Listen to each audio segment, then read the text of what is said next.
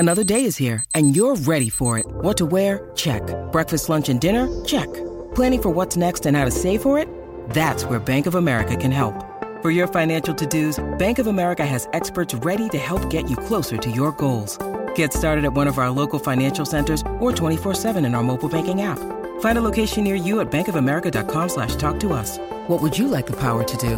Mobile banking requires downloading the app and is only available for select devices. Message and data rates may apply. Bank of America N.A., member FDIC. Welcome back to the Word of the Day podcast, where we're excited to share today's word with you, Schadenfreude.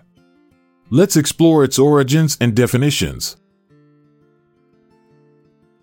Schadenfreude is a German word that has been adopted into the English language. It is a compound word, combining Schaden meaning harm or damage, and Freude meaning joy or pleasure. Therefore, Schadenfreude can be defined as the satisfaction or pleasure derived from the misfortune or suffering of others. The origins of Schadenfreude can be traced back to German culture, where it has long been recognized as a complex and often controversial emotion. The concept of Schadenfreude can be found in various literary works, including the writings of philosophers such as Arthur Schopenhauer and Friedrich Nietzsche. It is also a recurring theme in German folklore and fairy tales.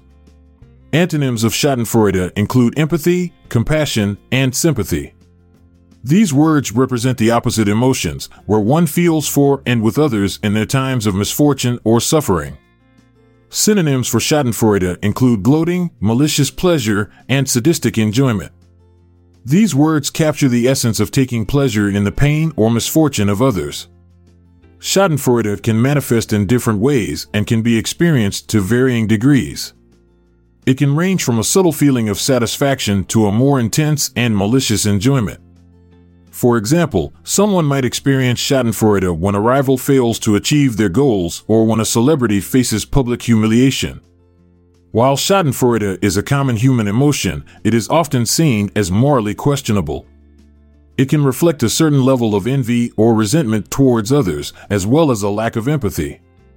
However, it is important to note that Schadenfreude is a complex emotion that can arise from various psychological and social factors.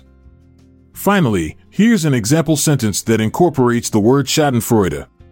As karma struck his nemesis, John couldn't help but revel in the sweet taste of Schadenfreude, savoring every moment of their misfortune with an indulgent smirk. Thank you for choosing the Word of the Day podcast. If you liked what you heard, consider sharing it with others. Refer to the show notes for word credits and references. This is Montgomery Jones, bidding you farewell for now, but don't forget to come back tomorrow for a new word. This podcast is produced by Classic Studios.